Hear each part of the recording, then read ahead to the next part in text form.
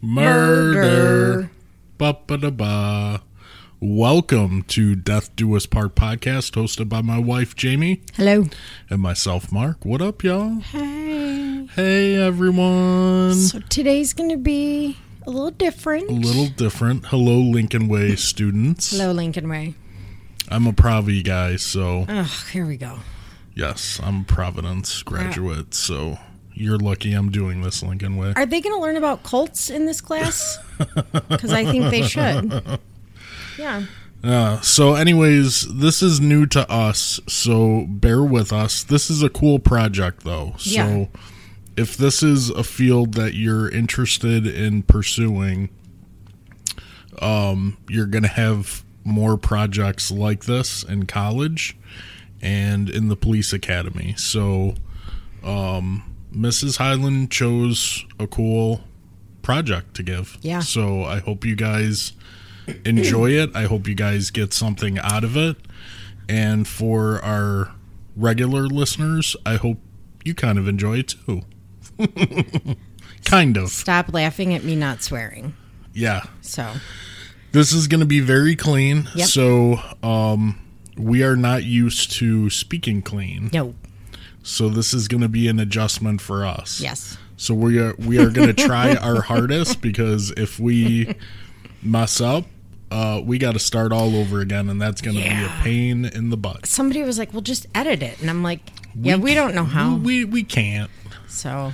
We can't. Now, so the case we chose is about teenagers. It's about teenage death. So there's going to be a lot of trigger warnings, mainly for the students.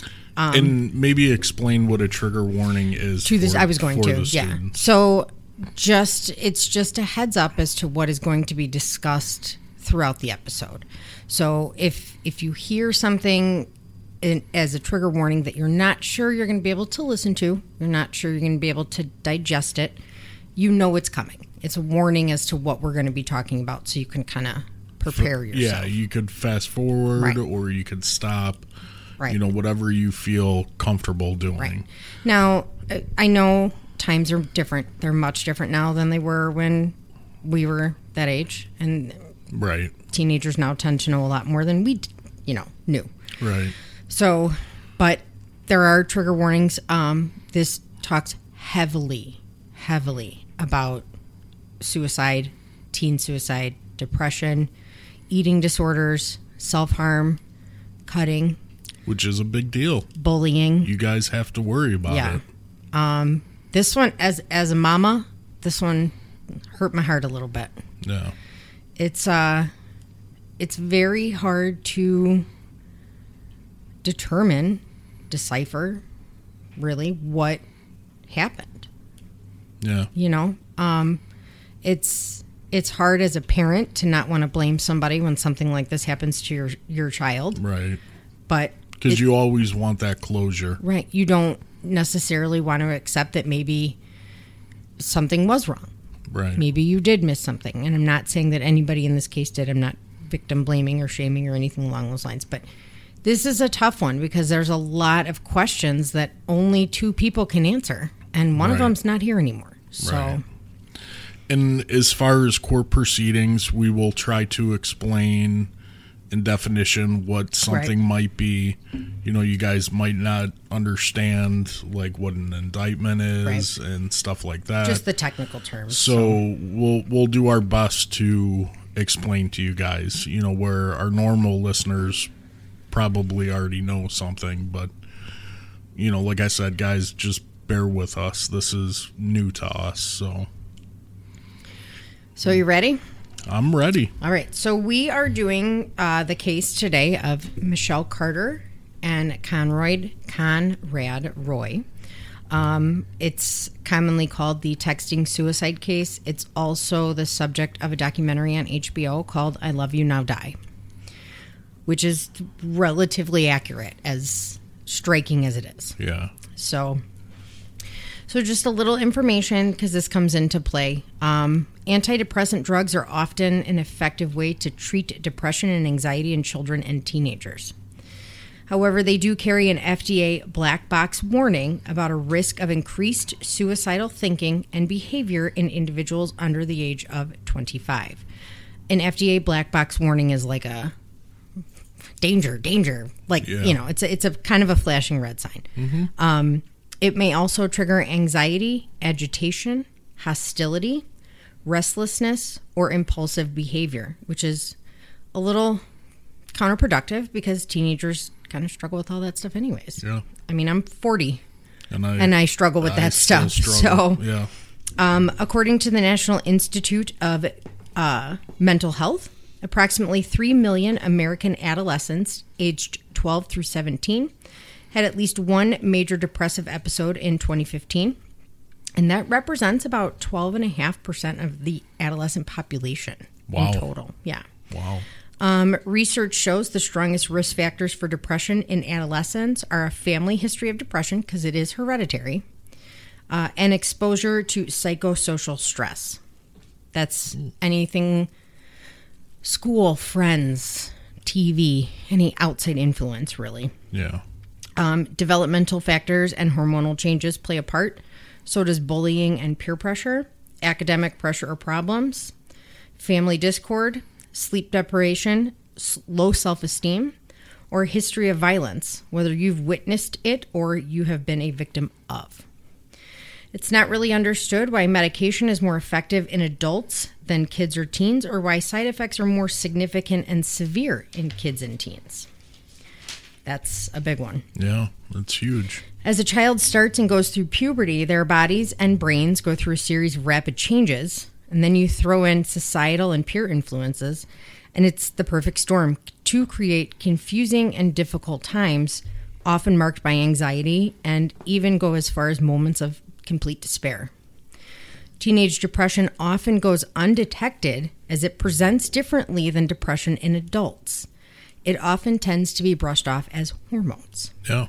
Teenagers also tend to have more physical symptoms of mental illness, in addition to the racing thoughts, stomach aches, physically headaches. Sick. Right, they get physically ill. That's a big one, and a lot of teens, unfortunately, are just brushed off as, well, you're a teenager. Yeah, you're going to go through it. You're growing. You're going through hormones. There's a difference between hormonal anger, right, and an actual mental illness, and it's depression. It's one of those that's kind of hard to spot if you're not used to spotting it, or if you haven't been through it yourself. Right. So, according to the Suicide Prevention Resource Center, suicide is the second leading cause of death in adolescents aged 10 to 14, and is the third leading cause of death in people ages 15 to 24.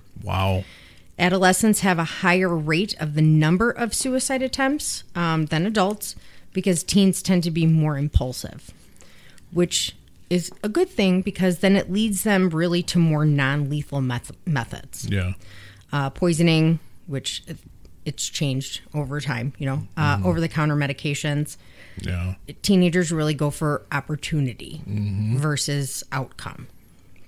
According to a 2019 LA Times article, the youth suicide rate, which is 14.6 persons per 100,000 persons, is the highest it's been since the government started collecting the statistics in 1960. Wow.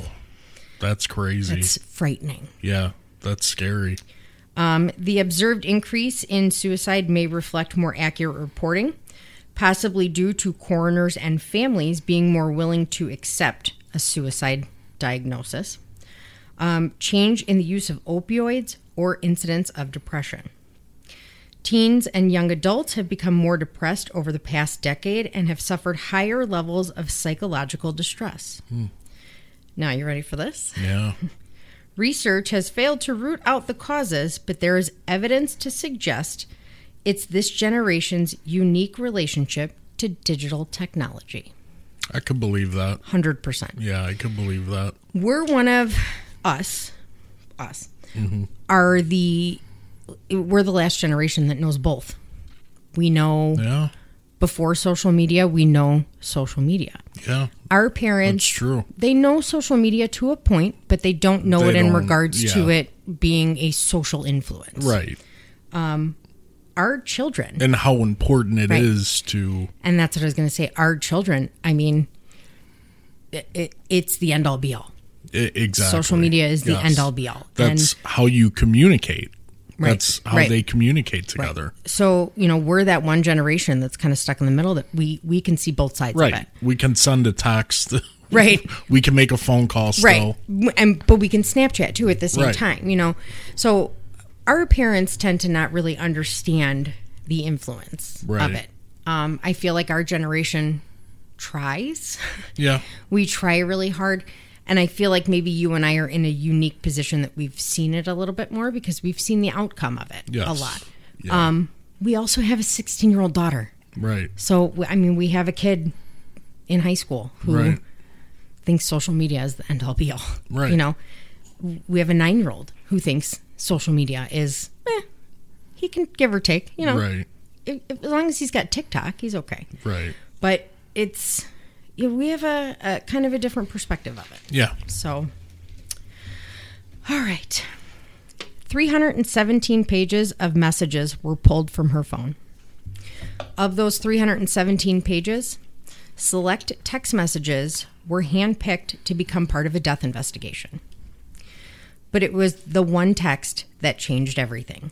That's why you need to be aware of every single text you are sending. Every single message you are sending. So we're going to give some PSAs throughout this episode. As much as you think something that's deleted goes away, it doesn't. Right. Anything can come back with a subpoena. What I should have gone over is our backgrounds too. So I'm a retired homicide detective. I was on a task force for six years. Police officer for 16 years until I had to retire, due to health reasons. Jamie, my wife, she's a full-time paramedic.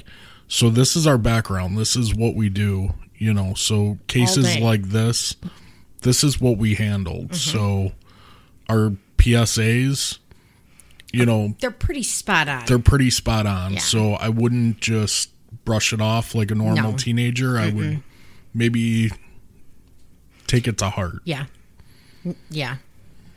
We're not ones to sugarcoat things either. So, I mean, those Snapchats that you think disappear when somebody's done. They don't. Anything can come back with a subpoena. A search warrant, actually. Yeah, sorry. That's what I mean. Yeah. So everything that you think deletes in a search warrant, I see everything. Everything. There's also ways to go through a phone to pull everything that's been deleted. Right. You could also dump a phone, which a lot of police departments have, and you're dumping it and you see everything. Everything that's been deleted, everything that's saved, everything. So, just so you know, that's out there. So it was one text message that changed everything. This text message was described by some as complete despair and a confession by others. Quote, "His death is my fault. Like, honestly, I could have stopped it. I was the one on the phone with him, and he got out of the car because it was working, and he got scared. I effing told him to get back in because I knew that he would do it all over again the next day, and I couldn't have him live the way that he was living anymore. I couldn't do it. I wouldn't let him. I should have done more. It's all my fault because I could have stopped him, and I effing didn't." Wow. So this was a text sent by Michelle Carter. And that was just one text. That was one text out of 317 pages. That they picked out. They're saying it was 60,000 text messages. I could believe that. Oh, just going through the text messages between her and Conrad. Yeah. So Michelle Carter was born on August 11th, 1996 in Plainville, Massachusetts, to parents Gail and David. David was a sales manager for a forklift supplier, and Gail staged interiors for real estate agents. Michelle attended King Philip Regional High School in Wretham, I believe is how it's called. Some sources say that Michelle was popular, and she did earn the... Oh, man, I forgot the name of it. Homecoming? Superlative. Oh. Thank you. I was thinking of Jimmy Fallon. The superlative, most likely to make your day. Ah. However, she had quote-unquote friends, but never really had a close friend group. Yeah. She spent a lot of her school career dealing with passive-aggressive bullying. Did she keep kicking the table or something? Oh. I don't know. Sorry. She did struggle with depression and an eating disorder, along with self-harm that we find out throughout the case. According to what Michelle told a friend, she was initially put on Prozac in 2011. However, being shortly after being put on Prozac, she attempted to hang herself in her closet. She told her friend that she researched how to tie the knot. She stood on a chair for 20 minutes crying. Jeez. And then felt completely disgusted with herself for, quote, chickening out. Ugh. She was taken off the Prozac and she was put on citalopram, which is Celexa, which is a pretty common one for teenagers. Depression? Yeah, for depression, yeah. In 2012, Michelle was 15 and she was visiting her grandparents in Naples, Florida. This is where she met Conrad. 16-year-old Conrad was in Naples visiting his great aunt. His aunt is actually the one who introduced the two teenagers. They figured out pretty quickly that not only were they both from Massachusetts, they only lived about an hour apart. So, which is odd, meeting in Florida, you know? Yeah. They also discovered that they both had struggles with mental health, which they seemed to bond over. Michelle and Conrad spent the rest of their trips together, and Michelle would say that she fell in love with Conrad when they were riding their bikes along the beach.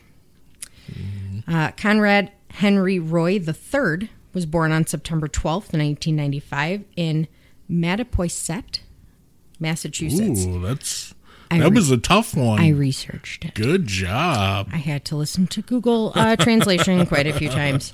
Good job. His parents' name were Lynn and Conrad Jr., and his grandfather was Conrad Sr.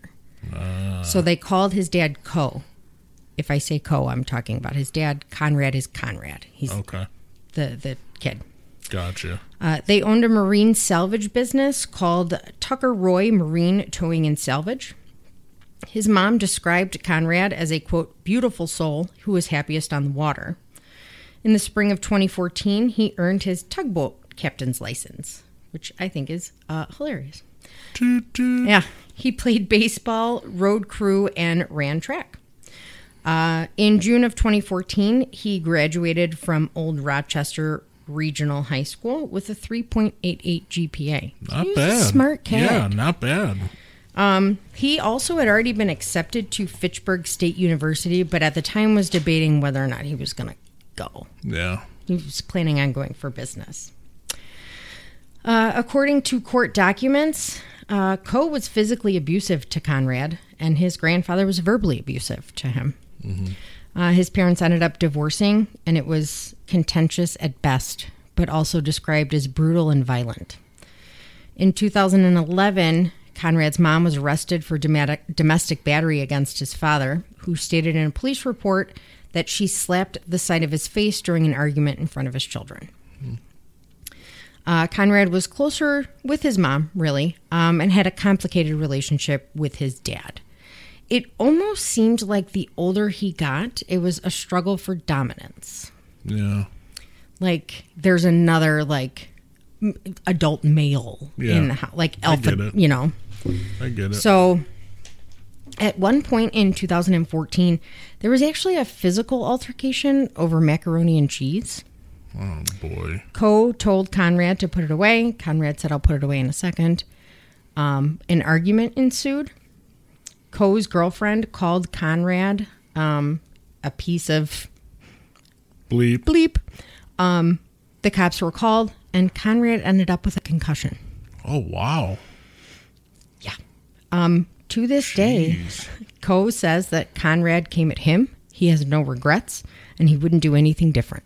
Do you want to rethink that? Yeah. Right?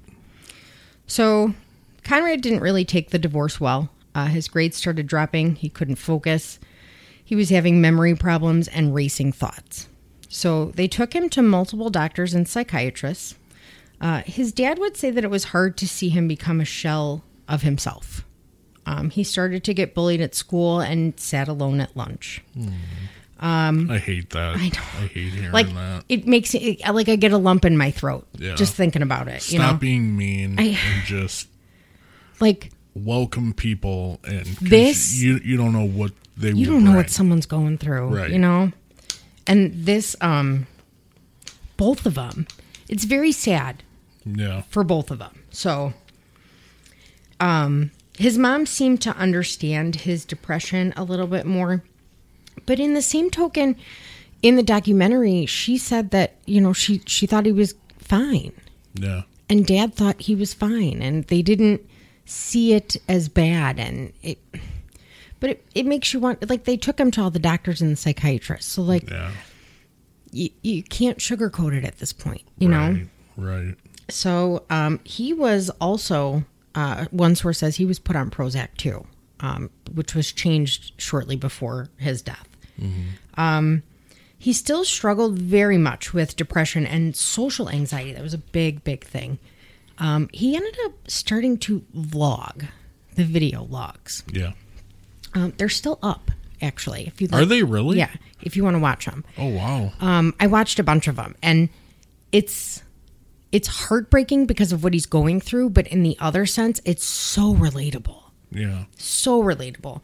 He questions his depression. He's like, I have a good life. I have good parents. Why am I still so depressed? Like this? Yeah. He says, you know, I have so much to offer somebody, so why do I still think of myself so negatively? Mm-hmm. But then talks about how he's trying to better himself. He puts himself in social situations to see if he can get through them. Yeah. Because he says the social anxiety is it's really just stunting his life. Yeah. He says, you know, maybe putting myself out there will make it better, but I need to try to not do too much with not enough time.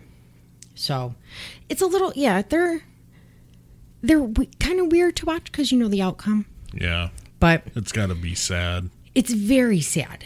And it's sad because of what he's going through, and it's also very sad because he's doing it to help people. He's putting out these vlogs. He's like throwing himself out there, you know.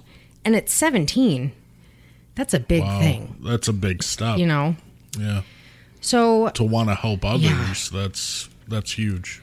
So Conrad and Michelle ended up starting a relationship after returning home. Despite only being an hour away, they only saw each other about 5 times over 2 years. However, they were in constant communication. And by constant communication, I'm talking like 100 to 200 text messages a day. A day. I could believe it. I don't have that much to say to you. We have about 5 a day. Yeah. Hello, when are you going to be home? The What's dog for pooped. dinner?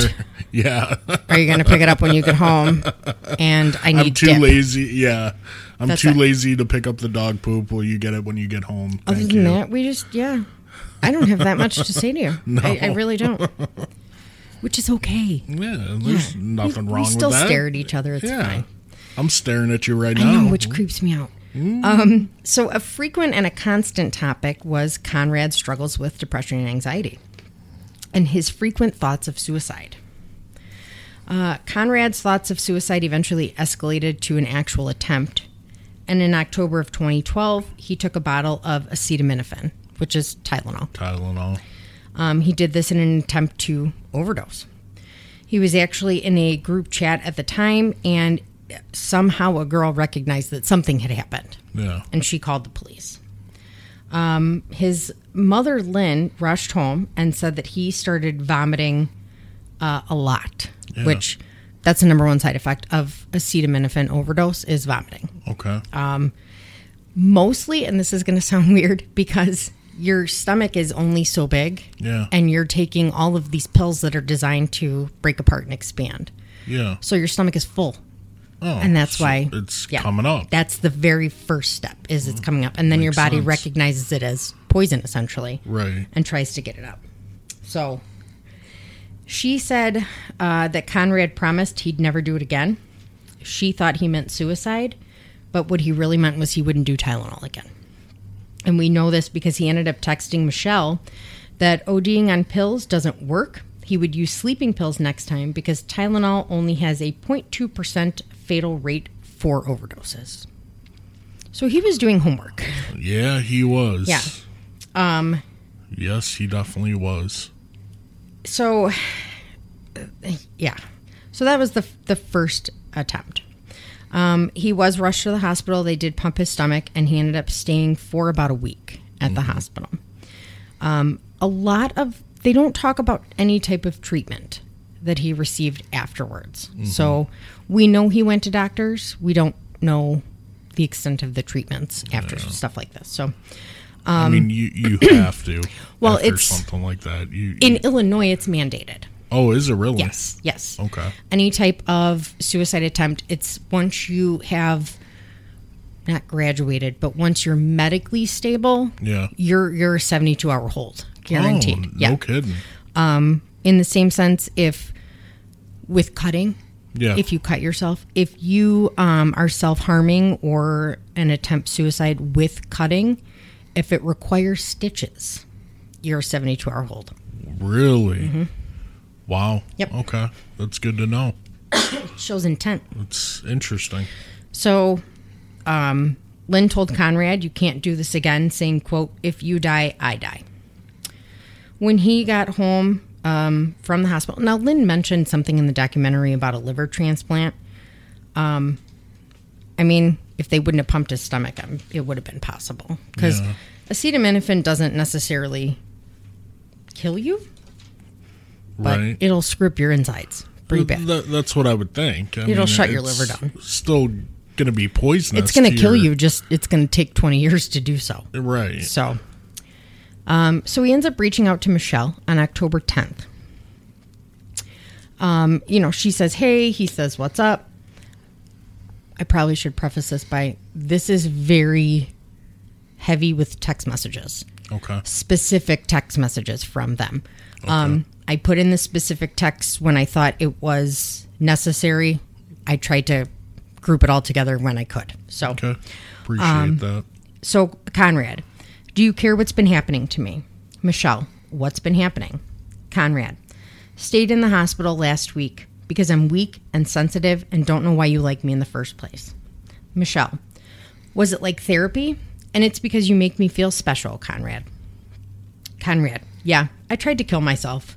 Just remember, I'm not the person you thought I was. The voices in my head tell me to drown myself or OD on sleeping pills. I just wanted you to know, so if you text me and I'm not responding, that's why. Ugh, and then he stops answering her. That's terrible. Well, then he stops answering her. This turns out to be a pattern. Really? Yes. So now she has this thought in her head that if he doesn't respond, he has killed himself. Right. So he would do that repeatedly. He would stop responding and then just the next morning be like, hey, I'm good. No, that's not cool. She's mentally fragile also. Right. So that's breaking her too. He's playing a game. Right. Almost. So now Conrad would go on to have at least 4 more suicide attempts. Okay. He tried drowning, suffocation, and water poisoning. Do you know what water poisoning is? Drinking too much? Yes, because if you drink too much water in a short amount of time, it throws your electrolytes off. Yeah. Mostly your sodium levels, which low sodium or high sodium can actually cause erratic heart rhythms. Okay. So it can kill you. Yeah. 100%. Yeah. I mean, I remember that from football camp. Yeah. When they would tell you, take it easy on the water. It's very common in like runners. Yeah. So yeah, you can screw up your kidneys. Yeah. Put yourself into rhabdomyolysis, which means your muscles breaking down, your kidneys are breaking down. Right. So the conversation then turns into the devil.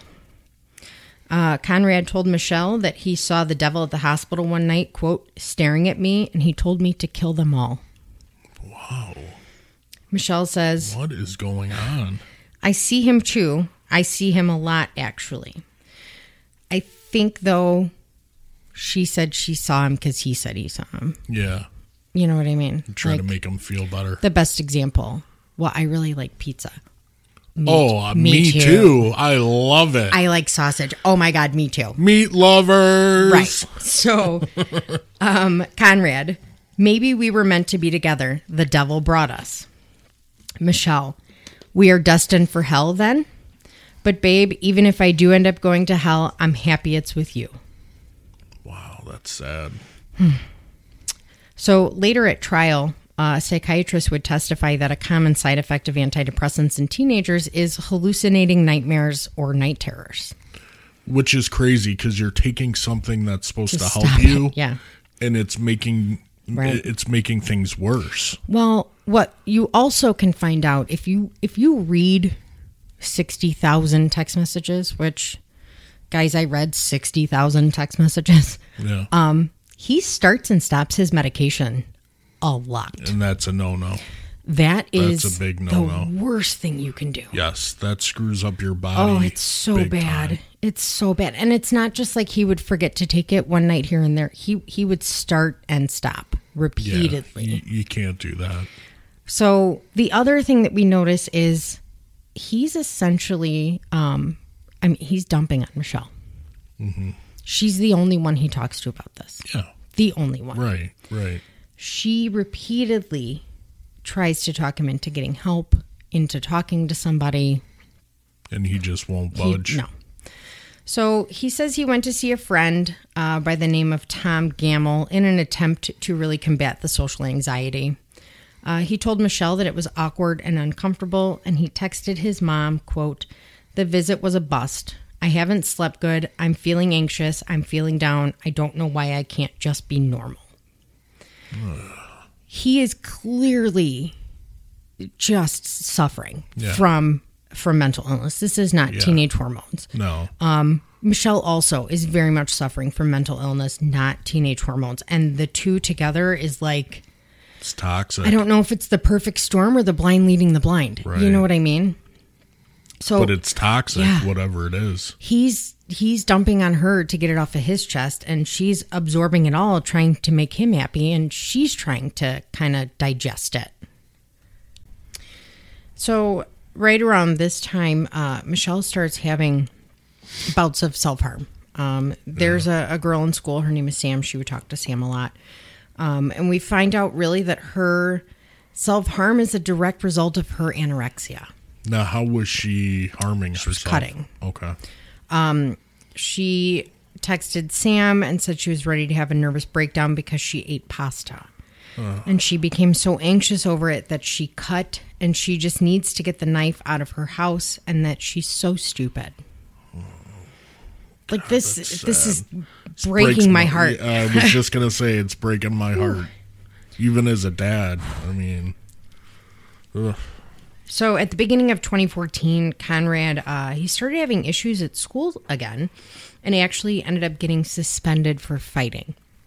Not many details we don't know about that. Yeah. There's a lot of background details that I can usually find that are just nowhere for this. So Conrad at this point, again, is still very much suicidal, constantly talking about it. Michelle repeatedly tries to talk him out of it and tries to get him help. Yeah. On June 1st of 2014, Michelle starts talking to him about going in for inpatient treatment. Yeah.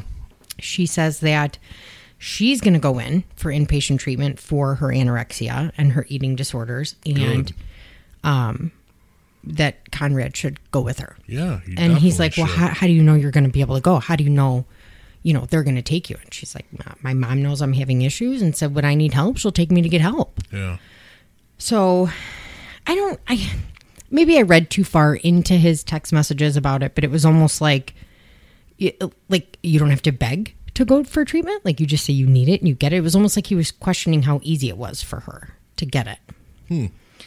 I wonder if it was like that for him. That's what I'm wondering. If that, if his parents were like, "Do you really need it?" Because I kind of got the sense that his dad was like, You're fine. You're a teenager. You're a normal 16-year-old boy. Right. You're going through, changes in your body. And that's kind of do you really need help? That's like the vibe I got from his dad. And his mom almost was the vibe that I got. I'm not saying she was like this. If I don't acknowledge it, it's not there. Right. We acknowledge it when we have to, but if I don't acknowledge it, it's not there. Yeah, it's not an issue. Because he was very questioning, like, how do you know your mom's going to take you in? How do you know this is going to happen? And Michelle was just very much like, I tell them I need help and they take me to get help. Yeah. So she's like, it's this great facility. They do depression, anxiety, like, come with me. We can support each other. Like, we can help each other through this. Yeah. And he refuses, saying that he's tried it before and it didn't help. That he doesn't want to go into treatment because he doesn't want anyone telling him what to do. And he stopped his medication. Just because you try it once does not mean you give up on it. Well, she actually says that to him at some point. So he begs Michelle not to tell anyone what he's thinking. Yeah. And when it's brought up again, Conrad texts Michelle that, this is his text, quote, "It's probably going to make me worse off. Don't even feel like it." But he texted it 17 times. He wrote it 17 times in one text message. Oh, wow. Between June 20th and June 21st, now Michelle is in treatment. She went to a hospital called McLean Hospital in Massachusetts for treatment. She, again, tries to get him to meet her there. Just come here, you know. Yeah. There's hundreds of text messages between the two. Conrad talks about how he's in a deep depression that he can't get out of. He doesn't want to exist. He can't sleep. He doesn't want to be a freak anymore. And why can't he be normal and have goals like his dad did when his dad was in high school? And he feels like he's failing everybody. He tells Michelle that he's holding out for her and his parents because they care about him. Yeah. She texts him, quote, "It's time to start living your life for you, not just for them. Right now, you're just existing. You aren't living, and I want to help you live again." That's a good text. Yeah. Conrad, those are wise words, but Michelle, but as much as you want to try, I don't think I'm good enough for you, me, or anybody. That was his response. On June 23rd, Conrad goes to a psychiatrist appointment, so we know he's seeing a doctor, somewhat. Yeah. Obviously, if anything, just for his medication. Now, at this point, his medication has changed to Celexa. Okay. So the citalopram. So he had a medication change about a month prior to his actual death. He tells Michelle that the appointment... What's the difference between, like, different fast acting, slow acting? Like, what's with the medicine change? Like, why do they do the medicine change? Yeah. Why? The same reason they do them with you. Not every medication works for everybody. Okay, I gotcha. And with teenagers, it's 10 times hard. I mean, we know how hard it is to find a medication that works for you. Right. It's 10 times harder with teenagers because medications that work for adults don't work on teenagers, and they don't know why. Yeah. So he told Michelle that the appointment went okay, but he didn't think he could really express himself. And Michelle tells him that she's proud of him, that it's a huge step, just going to the appointment and trying to talk to someone. Mm-hmm. And he says that nobody can fix him. She says that he doesn't give anything a chance and he just automatically assumes that nothing will work, and maybe that's why things aren't working. Yeah. Conrad, I'm thinking of harming myself, to be completely honest. No. Michelle at this point literally begs him not to, says that he'll feel worse and he'll regret it afterwards. Michelle, I wish you could see yourself as I see you, then you'll love yourself. It frustrates me. On June 25th, he tells Michelle he's been thinking of nothing but suicide for days. Michelle says that she thinks deep down he has some hope of getting better, or he'd have done it by now. It's like she's doing everything in her power begging. She's begging him. Yeah, to help him out. Mm-hmm.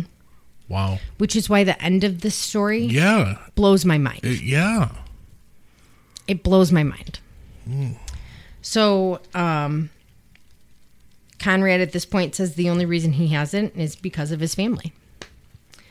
On June 26th, Conrad texts her, "I give up. I give up on myself. He then says that they should be more like Romeo and Juliet. Michelle, haha, I'd love to be your Juliet. Conrad, but you know what happens at the end. Michelle, oh yeah, F no, we are not dying. Because that's what happens. Yeah. So now either on June 26th or the June 29th, I believe it's the 26th from what I could see, but some sources say that the 29th. Conrad texts Michelle, can I tell you something? And she says, you can tell me anything, you don't have to ask. Conrad, there's nothing anyone can do for me that's going to make me want to live. It's very bad to hear, but I want you to let you know that truthfully, there's nothing you can say or do that's going to make me want to live. Oh my gosh. He's set. Yeah. He's set. He knows what he's going to do. Conrad then says, the only way I'd hate you is if you tell anyone about this. Michelle, I won't tell anyone. Then Michelle says, I almost want you to try something and fail, so you'll have to go get help. Which, I get it. I totally understand that. So again, Michelle is the only person that Conrad is talking to about his thoughts and feelings. Because she's supporting him no matter what he wants to do. Mm-hmm. Anybody else would have tried to stop him. Yeah. Or told him, he ends up telling her that she's the only one who supports him, and anybody else would tell him, you can't feel that way. Right, and she accepts it and she listens, so he keeps doing it. But on the other side, she's taking it all. Yeah. She's taking it all. And she is. She is an impressionable 16-year-old girl who is in love with this boy. Mm-hmm. And just wants to make him happy. Yeah. Just wants to make sure that he's happy. And at 16 and even at 40, people tell people what they want to hear to make them happy. Yeah. So yeah. He, it's later said in court at trial by a psychiatrist that Michelle was in an abusive relationship. He's putting all of this on her. Psychological. Yeah. Yeah. 100%. Yeah, without a doubt. That she is at the bottom of his pyramid, pretty much. Yeah. And she's just, it's like rocks on top of her. Mm-hmm. So, by this time, he clearly doesn't see himself getting any better. He said it repeatedly. He doesn't think it's going to happen. And daily life to him is almost torture. Wow. But he has that guilt for his family. He doesn't want to hurt his family. Right. It's not even that he doesn't want to leave them. He doesn't want to hurt them. He doesn't want to hurt them. So, at one point he ended up texting Michelle, Conrad, my mom even knows and she doesn't even care. No one wants me to stick around. My mom just saw my laptop. Michelle, what did she see? What was on it? Conrad, the page said suicide methods on the front. She looked right at it. She definitely saw it and read it and ignored it. She knows what I'm going through and maybe she will understand. I really hope I can do this. See, it's, like we were talking about before, how he was so surprised how easy she had it to get help, and he's... how could mom ignore that? It was never verified that actually happened, but if it did, you cannot ignore that. Right, which is again why, to me, it was, if I don't acknowledge it, it's not happening. Right. It's not happening. Right. It'll go away. It'll fix itself. We'll take him to the doctor. We'll put him on this medicine, and it'll be fine. Mm-hmm. So, on July 2nd. So this is where we see a turn in Michelle. It's like at this point, she knows he's going to do it. Yeah. It's in her head that he's definitely going to commit suicide, and she just wants to make it happy. She wants to make him happy, even knowing that what the end result is. Mm-hmm. That his main objective is for it to be quick and painless. Yeah. So she starts helping him. She texted him on July 2nd. Jesus will take care of you, babe. You'll be happy and protected in heaven. I just want you to be happy. So happy. Heaven needs a hero. So again, it's at this point that it's thought that she believes that the only way that Conrad will be happy is to die. So this is when she starts, I mean, really helping him. Yeah. Now, she's never given an interview. She's never talked. No, I didn't think she did. No, she's never talked. So when I say, it's thought that this is when this happened. And she's an adult now. She was 20 when she went to court. So, yeah, she's an adult. So she definitely can give one. Oh, yeah. But, I mean, that's what I'm saying. 2 people know, and one of them is not here. Right. So that's why I think the case goes one way or the other, like to such an extreme, because people like me are making assumptions based off of what they read and what they see. And do I think everybody read all 60,000 text messages? No way. No way. I don't because No. I didn't read anywhere that he was starting and stopping his medication. Right. I saw it in the text messages. And they're all out there. Right. They're all out there. So, it's also believed at this point that Michelle is in a manic state due to her medication. Could you kind of describe what that means? So, when you're manic, so they said she was hypomanic. So she's set on a path. She's got a one-track mind. This is going to happen. This is how it's going to happen. This is what's going to happen. This is how it's going to happen. Okay. And she's just straightforward. Right. Any deviation or any change angers somebody in a manic state. It would screw up everything. And that's the thing. Somebody in a manic state this is what has to happen. This is how it's going to happen. And any deviation really just can't happen. They can't handle it. It causes anger. And so now her medication, it's unknown if there was a medication change at this point, but she was having some exacerbations of her eating disorder. So she was having some increased episodes, so to speak, of her eating disorder. So you have this already tiny girl who's now not eating. Yeah. So she's not metabolizing anything, which means she's not metabolizing that medication. Right. So it's not working. It's like taking a sugar pill. Yeah, right. So, but they say that this is why it appears that she demands that he kill himself. Because she has it set in her mind that this is how he is going to be happy, and I am going to make him happy. So he has to do this. This has to happen. Yeah. So she starts researching and talking about methods with him. And he was researching survival rates of methods. And it's almost, you can see the change in his text messages too. Almost, he's almost excited. Oh. He's almost excited now because she's terrible. She's not trying to get him off of it. She's not butting heads with him anymore. Right. She's going along with it. He starts talking about CO poisoning and getting a portable generator. His main concern with that, though, was for the first responders. He's like, what happens if they open the door? Oh, it's bad. It's colorless and odorless. What if they open the door? Well, not just that. Your body goes through a lot. Yeah. It's pretty gruesome. Yeah. And Michelle's like, listen, they're going to hear the generator. They're going to know. It's going to be sitting in the front seat next to you. Yeah. So, but that's a concern. We've seen it before where there have been signs stuck to the window. Right. CO, don't open the door, Mm-hmm. So that was his biggest concern with that. He then asked Michelle, what would you do? And she says that she would get help. It would be her first instinct to get help because she couldn't do it alone. So on July 11th through the 12th, Conrad again expresses concern about his parents, and he wants to make sure that his family knows that there was nothing that they could do to stop him. Yeah. He says, quote, I am trapped in my own thoughts. I'm overthinking. Bleep. I got to stop and just do it. This poor kid is suffering.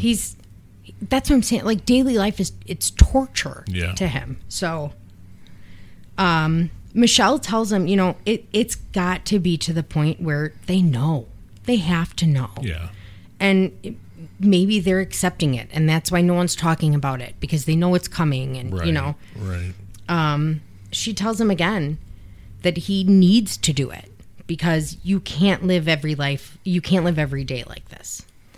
Can't be unhappy every day. And this is where a lot of people are like, well, she pushed him. She pushed him. But she's also 16, and she's thinking that this is what's going to make him happy. Right. She just wants him happy. Right. And that's what he talks about. What else are you... If he's blowing you off all the time and getting upset and butting heads when you're trying to help him, what are you supposed to do? What are you supposed to say? Well, and the other thing that I'm thinking too, like reverse psychology. Maybe if she's like, fine. Do it. I'll help you. Right. Maybe he'll stop. Yeah.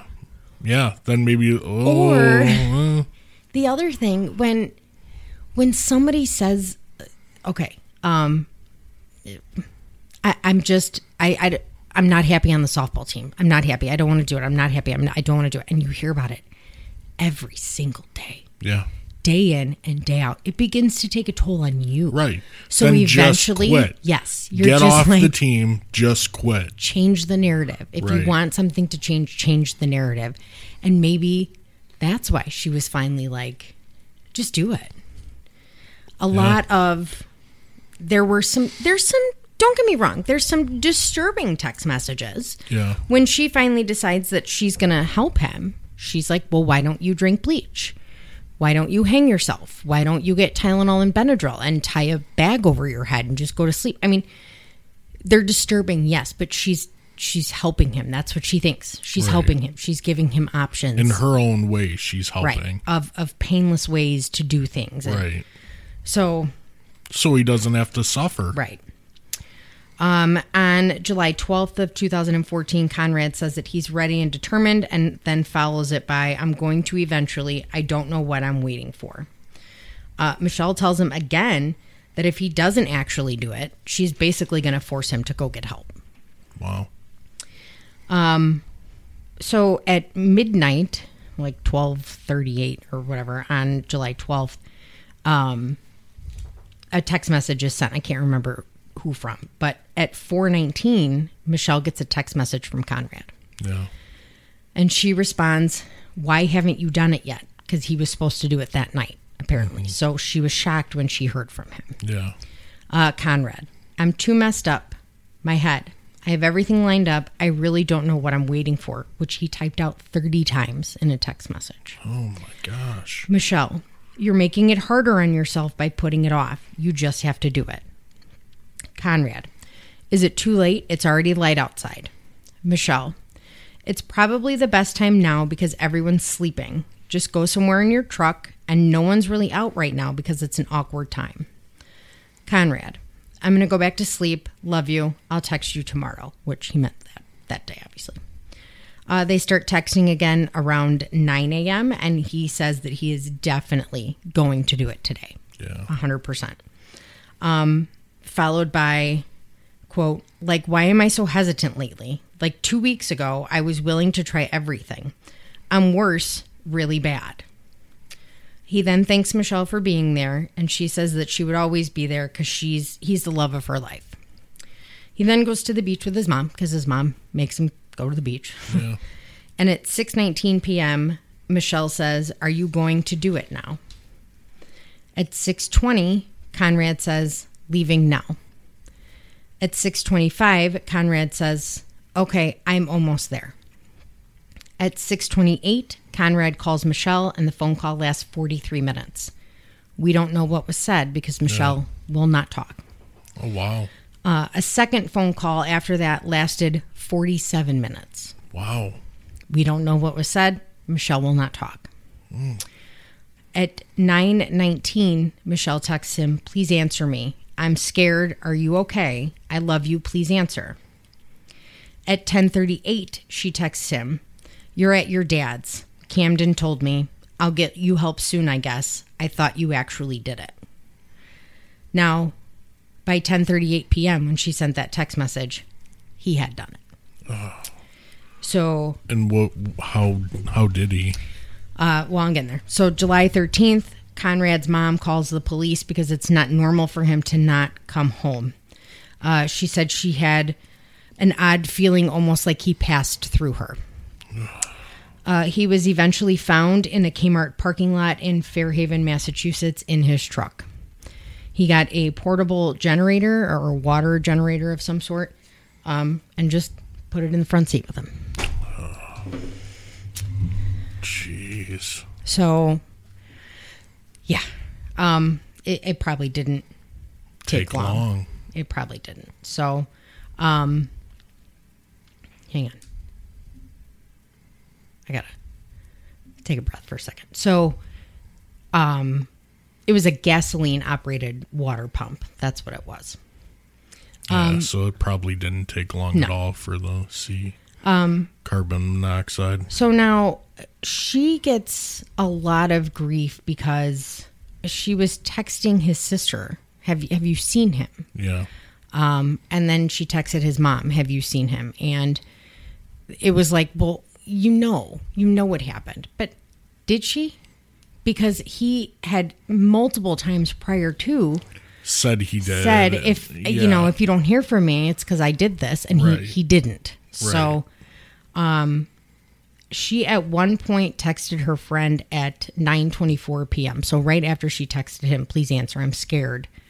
She texted him and said, he called me and I heard like muffled sounds and some type of motor running, and it was like that for 20 minutes and he wouldn't answer. Mm-hmm. So he called her. She picked up the phone. And she heard him. She heard him die, basically. Oh, jeez. A few days after his death, Coe found a notebook with his iPhone and laptop passwords, along with what looked to be suicide notes. Mm-hmm. He wrote one to Michelle and his parents, obviously. Oh, sorry. The one to Michelle said, keep strong in tough times. Our songs, listen to them, and remember me. And he had asked her multiple times to take care of his family while he was gone. Make sure they get through it, you know? Right. I can't. My heart breaks. Mm-hmm. Mm. So the wake for the services were on the 19th of July. Yeah. In Mattapoisett. See, I said it right again. Good job. Mm-hmm.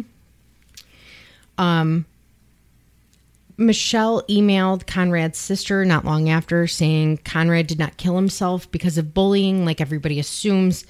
I know the real reason. She ended up sending Camden some of Conrad's messages. Yeah. So they knew it wasn't their fault. And that's what he wanted her to do. He wanted her to make sure that they knew it wasn't him. Right. Or it wasn't them, excuse me. Right. So now, in Massachusetts at the time, even if it is obvious suicide, it does require a death investigation. Okay. So they found his phone, which apparently was dead at the time, and they kind of went back and forth about taking it and then took it. Yeah.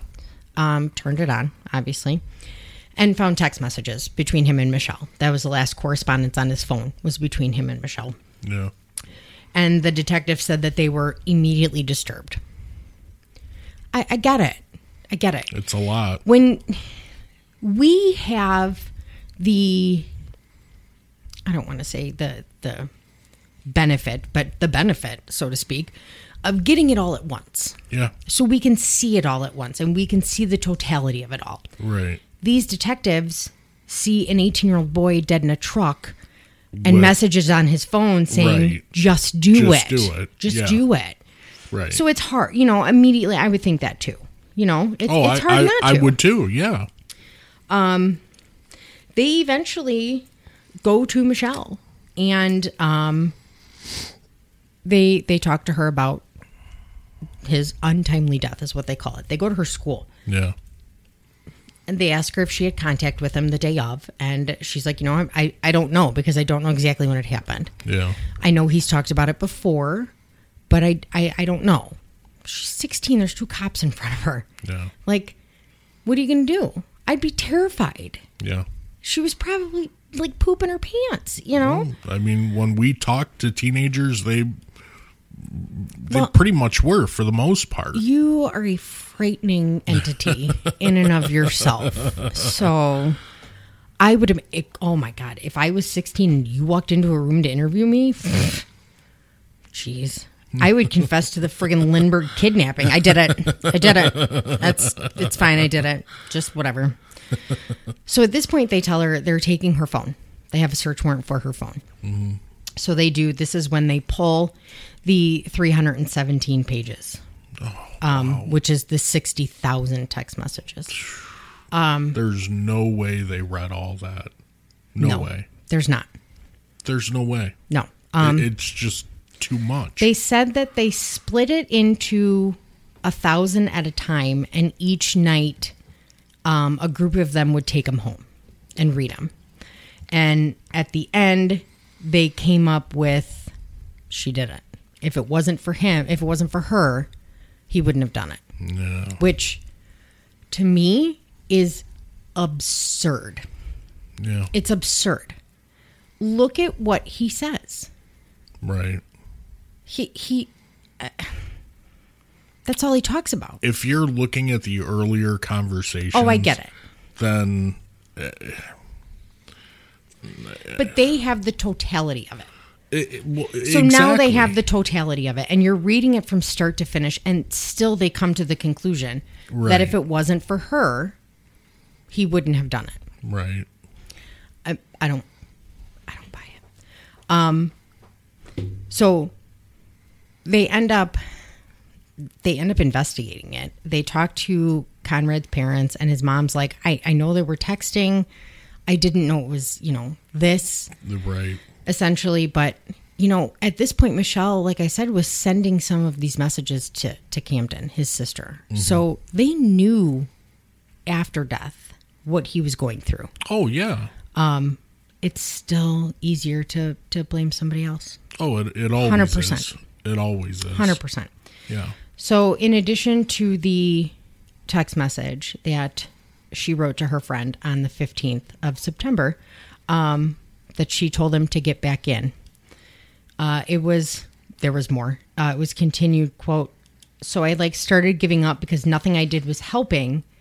And I should have tried harder. I should have did more. And it's my fault because I could have stopped him, but I didn't. All I had to say was, I love you. Don't do this one more time. And he'd still be here.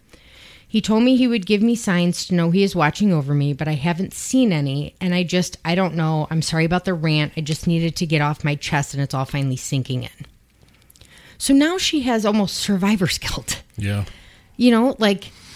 She at one point, she texts his phone repeatedly afterwards for months.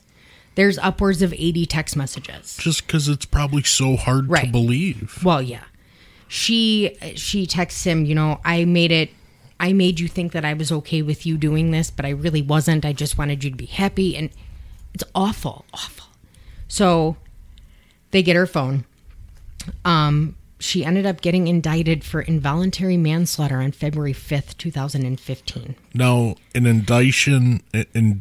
You can't even say the word. I can't even say it. Indictment. Indictment is basically you're being charged. It's going to go to a grand jury, and they are going to determine if there's enough evidence to bring charges on a person. That's what an indictment is. So they essentially brought it to a grand jury and they charged her. Right. As a youthful offender in juvenile court. So because she was a juvenile at the time of the quote unquote crime, she's being charged in juvenile court, but being deemed a youthful offender means that she can be sentenced as an adult. Oh, really? In Massachusetts. Wow. Okay. I threw that in there for you. Thank you. So the trial. Hang on. Her attorney is like, listen, there's no law. You're charging her with no law. There isn't. In Massachusetts, at the time, despite 40 other states having a law, Massachusetts had no law against assisted suicide. Really? Not that this was assisted, because, I mean, assisted is you're handing them the pill or the gun or the whatever. How can they charge her? That's what her attorneys are like. What are you doing? There's nothing to charge her with. Yeah. First of all, not only did she not assist him because she was not there. She wasn't there. There's no law. Right. It was not illegal in Massachusetts at the time. That's how scary that is. Uh-huh. Sending text messages. You need to know what you're sending somebody. Because you don't know how that can be taken. That's scary. Her attorney said that for a year and a half, she tried to talk him out of it. And that Conrad's decision to kill himself was Conrad's alone. And said, quote, "We're dealing with a 17-year-old impressionable female who is not equipped to deal with Conrad Roy's suicide plans. And sadly, he carried through on his plan." She couldn't comprehend. Right. She thought she was helping. Yeah. But again, her attorney, there is no law. What are we charging her with? How are you charging her? How are you charging her with involuntary manslaughter? Even if you think she's at fault, she's partly at fault for this, you still, how do you charge her? What he said was, she might have done something morally wrong, but it's not illegal. Yes. Exactly. Also, he fights that her text messages are protected by the First Amendment, which is freedom of speech. Yeah. How are they not? Wow. The judge with the indictment at the time was like, so we're just supposed to ignore the fact that she told him to get back in the truck? We're just supposed to ignore that? And her attorney again argues, it's not assisted. She was not there. Right. She did not push him into the truck. It might be morally, but it's not against the law. You may not like what she said. Right. But she didn't do anything illegal. Right. He flat out says that's what the indictment is from. The indictment stemmed solely from that text message. Wow. That said that she told him to get back in. Now, here's the thing. That was to a friend. So now her attorney is like, well, that's third party. Yeah. We don't know what was said. That was on a phone call. It wasn't a recorded phone call. We don't know what was said between the two of them. Right. Because that's allegedly when she told him that. Right. Was on one of those 47-minute phone calls that she doesn't discuss. So he says, well, tough. That's what it is. How can you? Wow. So they go to trial. There is a psychiatrist that comes in. His name is Dr. Bregan, who he talks a lot about the effects of specifically Celexa, because that is what Conrad was on a month prior. It's also what Michelle was on. They were on the same medication. He talks about the effect of Celexa and how it disrupts the frontal lobe function, which is not developed at all in teenagers. No. And your frontal lobe is what controls emotion and impulse control. Right. Right. So he's saying basically that she didn't know what she was doing. He called it involuntary intoxication of her drugs because she was having an issue of her anorexia. She wasn't metabolizing the meds as she should have. Yeah. So it wasn't working anyways. I could believe that. So she opted very smartly, in my opinion. She waived a jury trial and went just with the judge. Yeah. Which to me was smart. You were already indicted by a judge who didn't give a crap about a law being there. You're indicted by a jury already. So a jury already thinks that there's enough evidence, to bring on charges. With no law. Right. And juries are not legally, that's not the word I'm looking for. They don't have enough knowledge of the justice system or the legal system to base a good decision off of certain cases. Right. They base their verdicts off of emotion 90% of the time. Yes. So they're dealing with the death of an 18-year-old. Right. That's what they're going to see. So I think she was smart. And this was a media trial, too, wasn't it? Mm-hmm. So, yeah. I mean, she was guilty on TV while this was going on. I mean, people were already making assumptions. They said that she had a self-created duty to act to stop him. What? Yeah, I don't know about that. What? I don't know about that. And that not stopping him constituted wanton and reckless conduct. If he's going to kill himself, he's going to kill himself. How are you going to stop him? That's what I'm saying. That's what I don't understand. You have everything that shows that this kid was set. It was going to happen. Whether she was there or part of it or not, it was going to happen. I mean, other than her going there and tying him down, right? Making sure that it didn't. Right. How are you going to make that happen? So the judge said, quote, Carter's actions and also her failure to act where she had a self-created duty to Mr. Roy, since she had put him in that toxic environment, constituted each and all wanton and reckless conduct. She instructed Mr. Roy to get back into the truck, well knowing of all the feelings that he had exchanged with her, his fears and his concerns. Wow. So they basically said that when he got out of the truck, he was trying to get fresh air and stop the attempt like he had previously. Right. And she told him to get back into the truck knowing that the cab of the truck was filled with carbon monoxide. That she was putting him in a toxic environment. Ooh, yikes. Yikes. So they also said that her demanding, that's the word they use, and I don't like that word, her demanding him to do it and wanting to know when he was going to do it, disrupted his already fragile state. What about hers? What exactly? She is at the time, a 16-year-old girl that you are now making responsible. That is mentally ill as well. That you're now making responsible for somebody else's mental illness.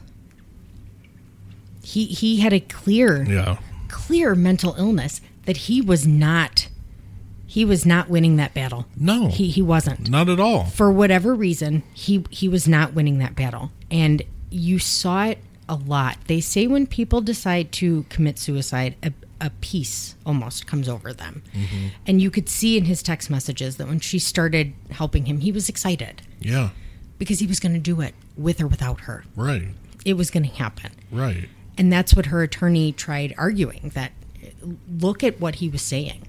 Look at the totality of all of the text messages. He was going to do this, whether it was that day or a month later, whether she told him to get back in the truck or not. Right. It was going to happen. He was going to do it. Yeah. And what did the judge say? He didn't care. Wow. He didn't care. She knew. He said that she knew, telling him getting back in the truck, she was sending him into a toxic environment inconsistent with human life. Yeah. Quote, she did nothing. She did not call the police or Mr. Roy's family. Finally, she did not issue a simple additional instruction to Roy to get out of the truck. She's 16. Yeah. She's a child. She's a child in love with another child trying to make him happy. Who's also mentally ill. God. I just... Wow. Yeah, I have a hard time with this one. What now was the ending? Well, there's a little more. Okay. So now Conrad's father, when he's asked in the documentary, who do you think is directly responsible for his death? And he says, Michelle Carter.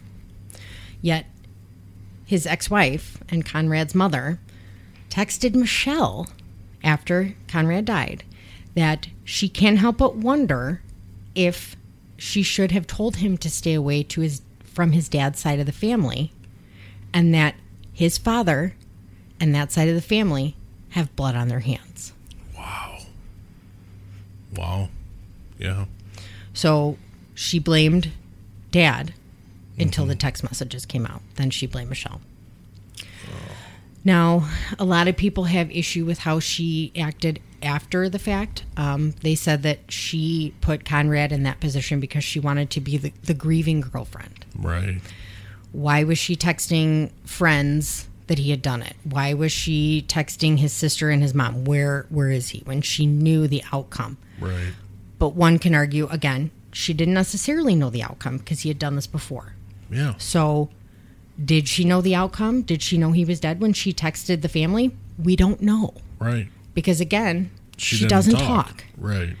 So she ended up being sentenced to 2.5 years. She was convicted of involuntary manslaughter, which, again, boggles my mind. Yeah. That kind of baffles me, too. Yeah. So all but 15 months of the sentence was suspended. She served 11 months before she was released. And they tried to appeal based off of, violating her constitutional rights. Yeah. That this was freedom of speech according to the First Amendment, and her attorney said that pressing charges and convicting a person off of words is a scary precedence that they are setting. It is. Especially if there's no law on the books. If there's a law on the books for assisted suicide, okay, I can kind of see both sides. But even then I would fight because she did not assist him. I get it. But I could see it. I can see it, though. I can see it going through indictment. I could, too. Trial, that's another thing. But I could definitely see her getting charged with it. But with nothing on the books, that's scary. So you need to know who you're texting, what you're texting, what words you're actually using, because anything can be taken out of context like you wouldn't believe. Now, there's a lot of things that I feel like it's teenager stuff that people blew out of proportion. One of the things she did was she made a Facebook post almost immediately that her boyfriend had committed suicide, and she wants to help people suffering from mental illness. Right. She organized a fundraiser, Home Runs for Conrad, but she did it in her town versus Conrad's hometown. And people were like, well, why? Why did she do that? And she's like, because I don't know anybody there. Yeah. What's wrong with that? I don't know anybody there, especially because all of his friends and family drove to her town for it. Yeah. So what is the big deal?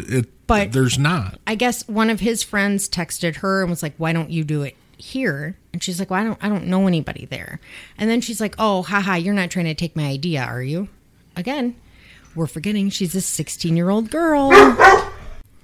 So I apologize about that. I hope our guard dog didn't freak you out. Our little man, our 9-year-old, just came home from a friend's house, so our dog just went crazy. So Chance the pupper is very much a part of the podcast because he randomly barks at air, so people jump just like we do. Yep. So sorry for Chance the pupper. So and that is the best dog name ever, by the way. I will argue that. So a lot of people have issues with the precedents that this could have set. Yeah. Attorney Daniel Marks presented the case before the Massachusetts Supreme Court and argued that Michelle Carter's ruling and sentence, quote, stretches the law to assign blame for a tragedy that was not a crime. Right. His point was that sending somebody a text message, no matter how manipulative, should not equate to manslaughter. Now, did they put anything on the books since this? I'll get there. Okay. He says, quote, it has very troubling implications for free speech, due process, and the exercise of prosecutorial discretion that should concern us all. Now, and due process is a fair trial. Michelle she's out.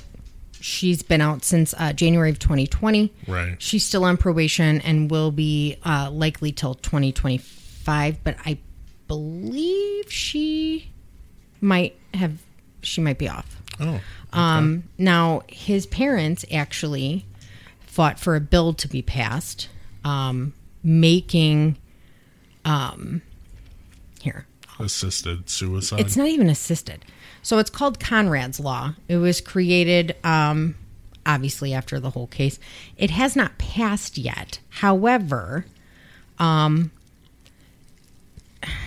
it's his mom is trying to get it set that anybody who intentionally coerces or encourages another individual to die by suicide or attempt to die by suicide by using physical acts or mental coercion that manipulate a person's, quote, fears, affections, or sympathies would get a maximum sentence of 5 years in prison.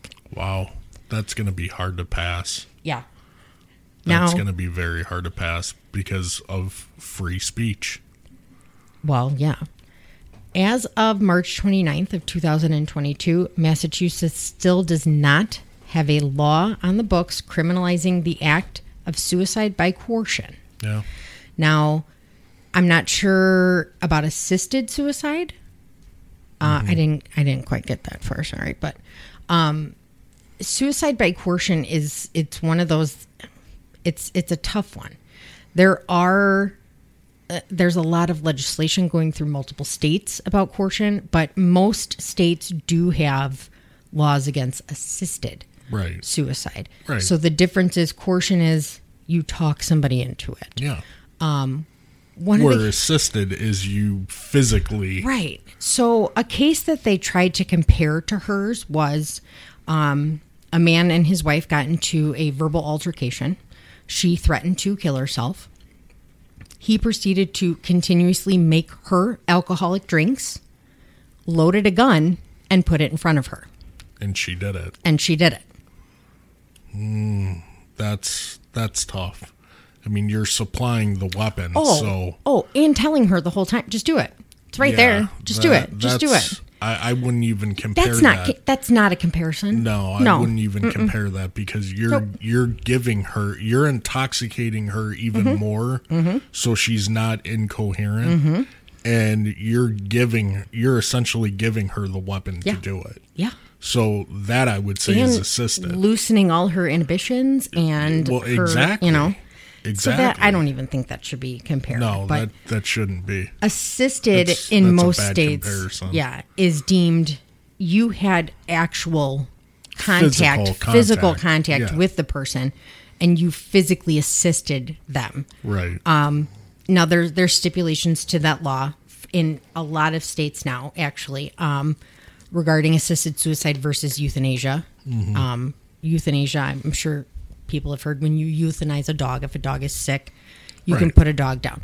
It's been an argument for years and years and years. If you can do it with dogs, why can't you do it with people? Right. So some states, if you are diagnosed with a terminal illness and a doctor says that there is no coming back from it, right, a doctor can prescribe you medication to assist in your suicide. Wow.